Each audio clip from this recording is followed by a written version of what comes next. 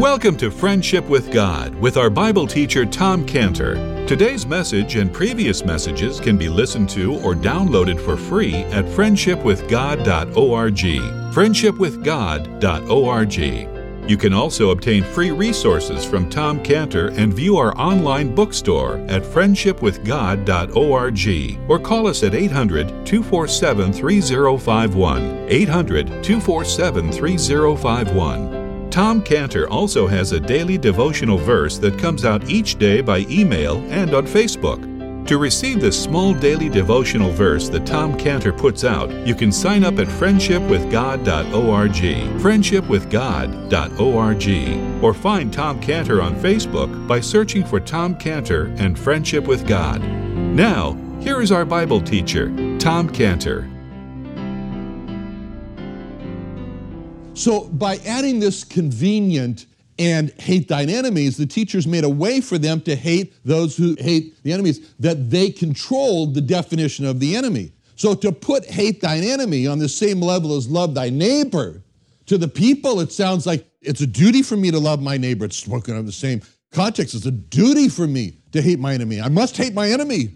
So this is the misleading that taught the people to love their neighbor. They taught the people to love their neighbor, who, for the most part, they did interpret neighbor to be their own people. In other words, fellow Jews, the term neighbor did not apply to the Goyim, who were not Jewish. And for example, it certainly didn't apply to the Romans. They were taught that the Romans were not their neighbors that they were to love, that the Romans were their enemies who had conquered their land, forced them into submission. The people were taught to hate the Romans because the Romans also were not Jewish. The Romans were their enemies. And so while the people are being taught to hate those who were their enemies and not Jewish, the law was saying just the opposite. Moses said just the opposite in Deuteronomy 23:7. Moses says, "Thou shalt not abhor an Edomite, for he is thy brother. Thou shalt not abhor an Egyptian, because thou wast a stranger in his land." He says, "Thou shalt not abhor an Edomite, because he's thy brother." I tell you that when you go to Israel, you have a hard time telling the difference between Arabs and Jews. It's not easy. And not just in their appearance, but in their mannerisms and the way they act. They really are brothers. They really are. Nobody likes to talk about that, but it's very obvious. Now, if it was Chinese, okay, it'd be easy to tell the difference, but they're not. Anyway. So who are the people that they're taught to love and are tied up in this neighbor? Because this is the question, and people weren't stupid. They knew this. They knew that, it's very fluid. Who is the neighbor? Who is the neighbor? Who is the neighbor? And so this came to a head in Luke 10:25. In Luke 10:25, when again a lawyer, behold, a certain lawyer stood up and tempted him, Luke 10:25, saying, "Master, what shall I do to inherit eternal life?" He said unto him, "What's written in the law? How readest thou?" He answering said, "Thou shalt love the Lord thy God with all thy heart, with all thy soul, with all thy strength, with all thy mind, and thy neighbor as thyself." He said unto him, "Thou hast answered right. This do, thou shalt live." But he, willing to justify himself, said unto Jesus, "And who is my neighbor?" Jesus answering said, "A certain man went down from Jerusalem to Jericho and fell among thieves, which stripped him of his raiment, wounded him, departed, leaving him half dead. And by chance there came down a certain priest that way, and when he saw him, he passed by on the other side. And likewise a Levi, when he was at the place, came and looked on him and passed by on the other side. But a certain Samaritan, as he journeyed, came where he was. When he saw him, he had compassion on him, and went to him and bound up his wounds, pouring in oil and wine, and set him on his own beast, and brought him to an inn, and took care of him. And on the morrow when he departed, he took out 2 pence, and gave them to the host, and said unto him, Take care of him, and whatsoever thou spendest more, when I come again, I'll repay thee. Which now of these 3 thinkest thou was neighbor unto him that fell among the thieves?" And he said, "He that showed mercy on him." Then Jesus said unto him, "Go and do thou likewise." So again, here's another lawyer. He has confronted the Lord Jesus. Again, the lawyer is not sincere. He's not honest, because it says specifically that this lawyer was tempting the Lord Jesus. He's trying to trap him, trying to get him to say something they could hold against him. When he said in Luke 10:25, "Master, what shall I do to inherit eternal life?" And the Lord asked him, "What's written in the law? And the lawyer probably knew that the Lord had confrontation with this other lawyer, and he probably knew that the Lord had said on the Bible or hanging, everything in the Bible is hanging on these two commandments to love God and love your neighbor as yourself. So he answers that way, and then the Lord says, right, do that and you live. But the man knew that the term neighbor was fluid. And he knew that what the scribes and the Pharisees defined as neighbors was the Jewish people and not the non-Jewish people. So this lawyer wanted confirmation that he was good to just love the Jewish people. So he asked him in verse 29, Luke 10:29, who is my neighbor? And the Lord answered this question with this certain history. Now, what's important to see about how the Lord answered this was a history. This was not a parable. This was a true history. This really happened to this man who, there really was a Jewish man from Jerusalem was traveling down the hill to go to Jericho. And this Jewish man really was attacked by thieves. And really he was left half dead. And there really was a Jewish priest who saw him half dead and just went over to the other side of the road, avoiding getting close to him. And there really was a Jewish Levite who saw him and also avoided him. And there really was a non-Jewish, hated Samaritan who saw him and went to him and dressed his wounds and brought him to an inn and took care of him and promised to pay the innkeeper anything more of expenses for taking care of him. And when the Jewish lawyer confessed that the Samaritan was the true neighbor to the Jewish man who was attacked, that cut right across the teachings of the Pharisees and scribes. This Samaritan was not a convert to Judaism. It's not said anything like that. He wasn't a proselyte. He wasn't a convert. He was a Samaritan. He remained a Samaritan. So this is very important. Now, this sets up, when you come back to Matthew 5, verse 44, with the words, but I say unto you. In other words, when he says that, whenever the Lord says that, but I say unto you, it's like the light is turned on in the room. A wonderful light dispels the darkness of hate thine enemies. And so he says that. He says that, but I say unto you. Now, he now goes to describe the enemies. And what's interesting about the enemies that he's describing here, these aren't just passive enemies. They're just like, oh yeah, he doesn't like me. These are active enemies who are cursing and hating and abusing. That's the way he describes them. Now, it says, in order to do this, not hate your enemy, to love your enemies, something has to be addressed. And that's this, what the Bible calls the root of bitterness against the enemies. The root of bitterness, which Hebrews 12:15 says, looking diligently, lest any man fail of the grace of God, lest any root of bitterness springing up trouble you, and there might be defiled. Now, we all know there's two ways to deal with weeds. There's the easy way and the hard way. And the easy way is the weed whacker that you get at Home Depot or whatever. And you cut them down and you say, oh, that's great, there they are. But they grow up again unless you go after the hard way. And by the way, my wife banned the weed whacker from our house. Instead, she had these little tools you dig, and it's to dig up the root of the weed. Now, bitterness is represented in Hebrews 12:15 as a root that has to be dug up. This is what's kind of underlying that has to be done if verse 44 is going to be taken seriously. And 44 about blessing your enemies and praying for those and hate you and doing good, so forth. Now, it's really easy when you come to a verse like Matthew 5:44, it's really easy to not park on this verse.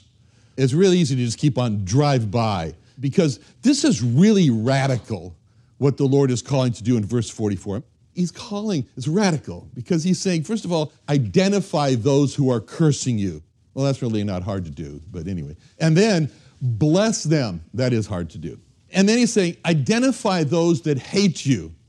And then he says, do good to them. And then he's saying, identify those who are abusing you, who are despitefully using you and persecuting you. And he says, pray for them. Now, these are commands. These are not like, I suggest you do this, or you might want to try this. No, these are commands that the Lord is giving in verse 44. I mean, just think about what is the Lord calling each of us to do personally here? What's he calling us? In a sense, he's really calling each of us to make 3 lists, 3 pieces of paper, 3 lists. And on the list, they have 2 columns on each list. And the first list has the title over the top, Those That Hate Me. Okay? And the first column is you put the list of the names of the person that hates you. And then the second column is entitled, How I'm Going to Bless Them. How I'm going to bless this one, and this one, and this one, and this one. Okay, that's one list. And then the second list has the title. Now, the second list is the one I just talked about, those that hate you. And that's the list where you put down specifically how you're going to do good to those that hate you. And now the third list is those that abuse me, those that despitefully use me and persecute me, those that abuse me. And so again, 2 columns. So the first column is the names of those who are abusing you, who are taking advantage of you and persecuting you. And then the second column is what specifically you're going to pray for each one of those persons. Now, that's not easy to do. I mean, you think of what this is basically doing is that it's helping those who are cursing us and hating us and abusing us. And the first response that we have when we hear something like this is, I don't want to. That's all. It's real simple, you know. So what we need in order to do this is the want to. And the question is, where are we going to find the want to? I mean, what's going to motivate us to want to help these enemies who are hating us, cursing us, and abusing us? And you think about that. You know, where am I going to get the want to? I don't want to. This is exactly what the Lord Jesus does next. He gives us the motivation to want to help our enemies in the next verse, in verse 45, when he says, that ye may be the children of your Father which is in heaven, for he maketh his sun to rise on the evil and on the good, and sendeth rain on the just and the unjust. So the want to comes from the want to be the children of God the Father, who want to copy God the Father. They want to be like God the Father. So what he's saying here is that the motivation to want to help our enemies is not going to come from within you. Don't bother.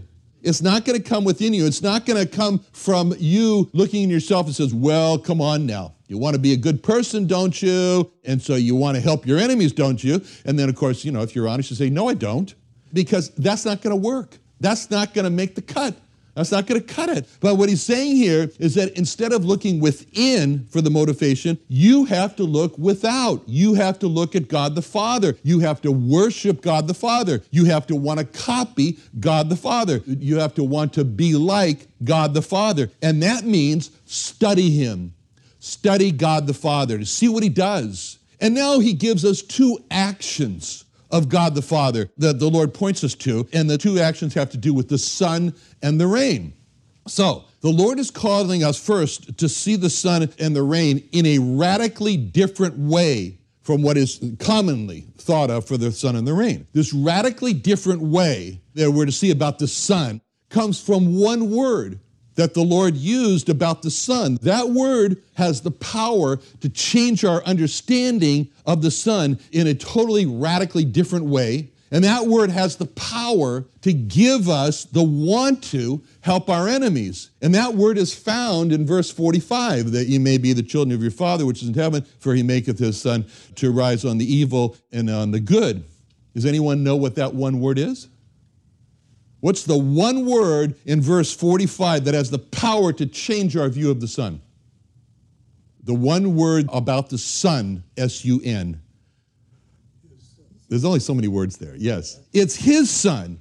That great ball of nuclear fission is his sun. It's God's sun. Scientists are clueless as to how that great ball of nuclear fission came to be in existence. Oh, they say that it happened at a time when there was nothing, and during that time when there was nothing, nothing exploded. That makes a lot of sense. In a big bang. And the sun came out of that big bang, which is just another way of saying they're clueless. But the Bible's not clueless as to where the sun came from, because it says in Genesis 1:14, God said, let there be lights in the firmament of the heaven, divide the day from the night, and let there be signs for seasons, for days, for years, and let them be for lights in the firmament of heaven to give light upon the earth. And it was so. And God made 2 great lights, the greater light to rule the day, the lesser light to rule the night. That's the sun and the moon. He made the stars also. Stars are an also. God made the sun. That's why the Lord Jesus called the sun his son. The Lord Jesus wants us to see what God the Father does with his son, S-U-N, is totally his decision. And so you visualize God the Father is looking down on the earth, and he's seeing this good person, this who loves God, this person who's been saved by God, he's had his sins forgiven, and God the Father is deciding, okay, I will make my son, S-U-N, to rise on that good saved person there. That's what I'm going to do. And then to see God the Father looking down on a bad person. He hates God. He's maybe killing believers like Adolf Hitler. And then to see God deciding, okay, I will make my son, S-U-N, to also rise on that really bad person down there. And this is the point that God does good to his enemies. God loves his enemies because he makes his son, S-U-N, to rise on his enemies also. Now, just as there was one word that radically changes how the sun is viewed, S-U-N, there's another word, there's one word that radically changes how rain is viewed. And that word has the power again to give us the want to do good to our enemies. And that word about the rain is found in verse 45 again, of Matthew 5:45. And he sendeth the rain on the just and on the unjust. What's that word? Sendeth. Sendeth, right. Okay, sendeth. Rain is not just part of the cycle of water, haphazardly falling wherever it wants. Rain is sent by God the Father. And this is what's stated in Isaiah 55:10, where it says, "For as the rain cometh down and the snow from heaven, and returneth not thither, but watereth the earth, and maketh it bring forth and bud, that it may give seed to the sower and bread to the eater, so shall my word be that goeth forth out of my mouth. It shall not return unto me void, but it shall accomplish that which I please. It shall prosper in the thing whereto I sent it." So the rain, the snow, the Bible are all sent by God for a purpose. The rain and the snow are both sent by God to water the earth and to make the plants grow and to bear fruit.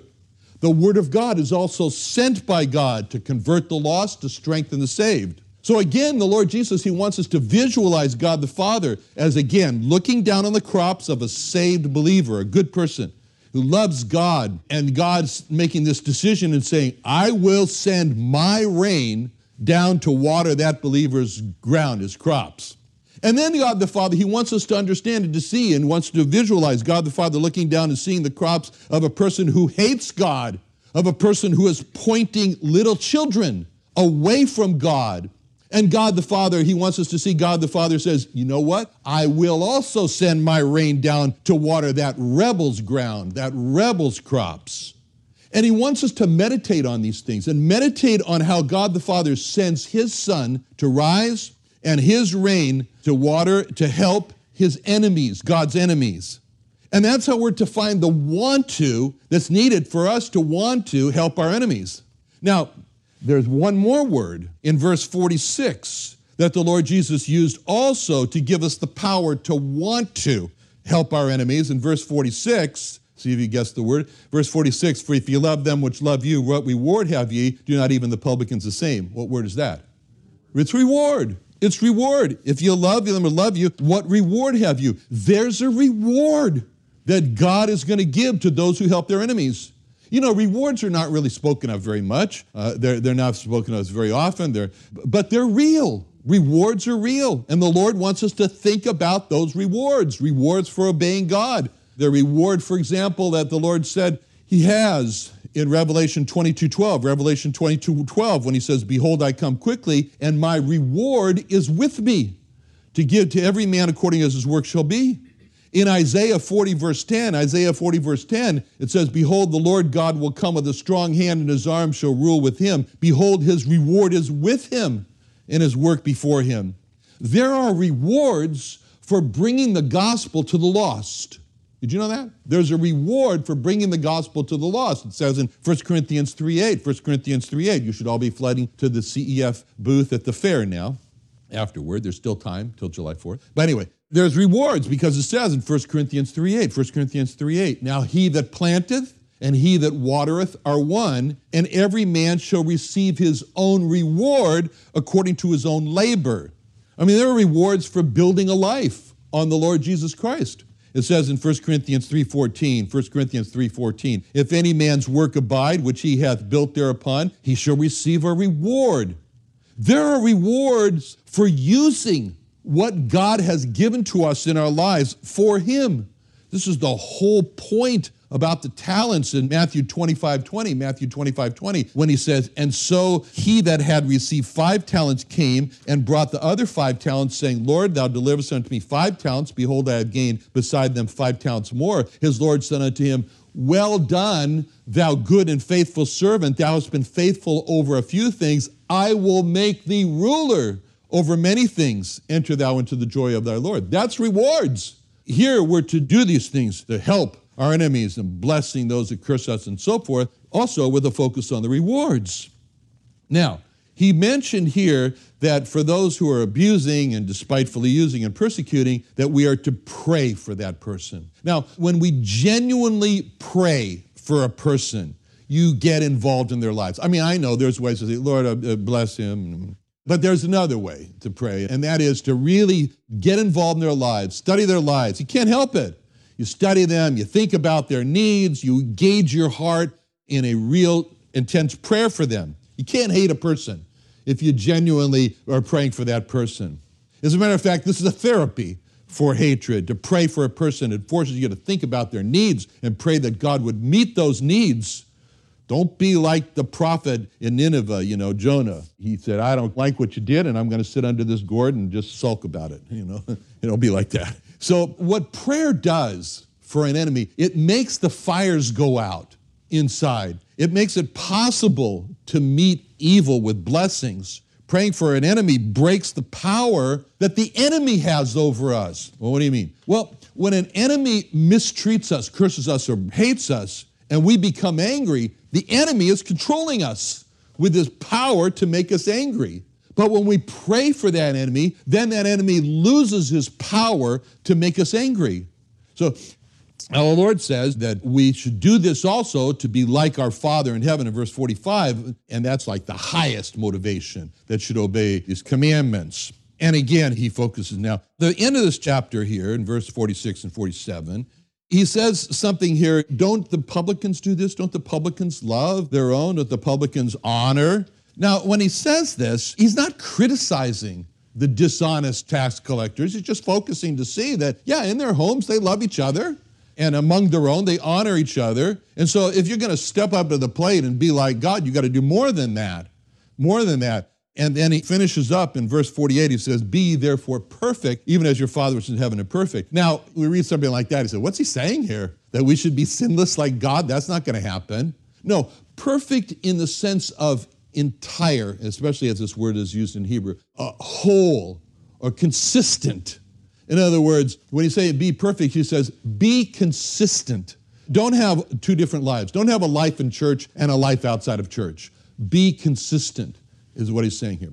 Okay, so these are wonderful advices that he gives us here, not advices, wonderful commandments that he gives us here as he moves on. And next week, we're going to be continuing as he strips away the error and rebuilds the effect that God originally intended for his word. Let's pray. Father, thank you so much for taking the time to write all these things for us, Lord, that we can benefit from them. Help us, Lord.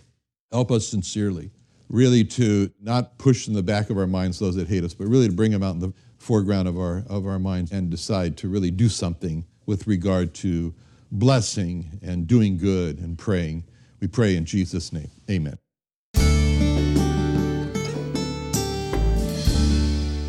Another wonderful day studying the Bible with our Bible teacher Tom Cantor here on Friendship with God. Don't forget that today's message and previous messages can be listened to and downloaded for free at friendshipwithgod.org. friendshipwithgod.org. You can also go online to find free resources from Tom Cantor and our online bookstore at friendshipwithgod.org. You can also find Tom Cantor on Facebook, and you can also go to friendshipwithgod.org and sign up for his daily devotional. Tom Cantor is also the founder of Israel Restoration Ministries. You can visit that website at israelrestorationministries.org. You can write to Tom Cantor at P.O. Box 711330, P.O. Box 711330, Santee, California. Santee, California 92071. Or email Tom Cantor at tomcantor@friendshipwithgod.org, tomcantor@friendshipwithgod.org. Or for more information about Tom Cantor and Friendship with God and Israel Restoration Ministries, call us at 800-247-3051.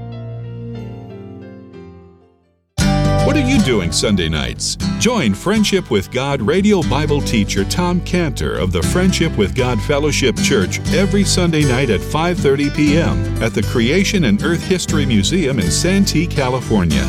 Watch and listen live around the world to Tom Cantor Sunday evening on YouTube.com by searching for the Friendship with God Fellowship or by going to our homepage at friendshipwithgod.org.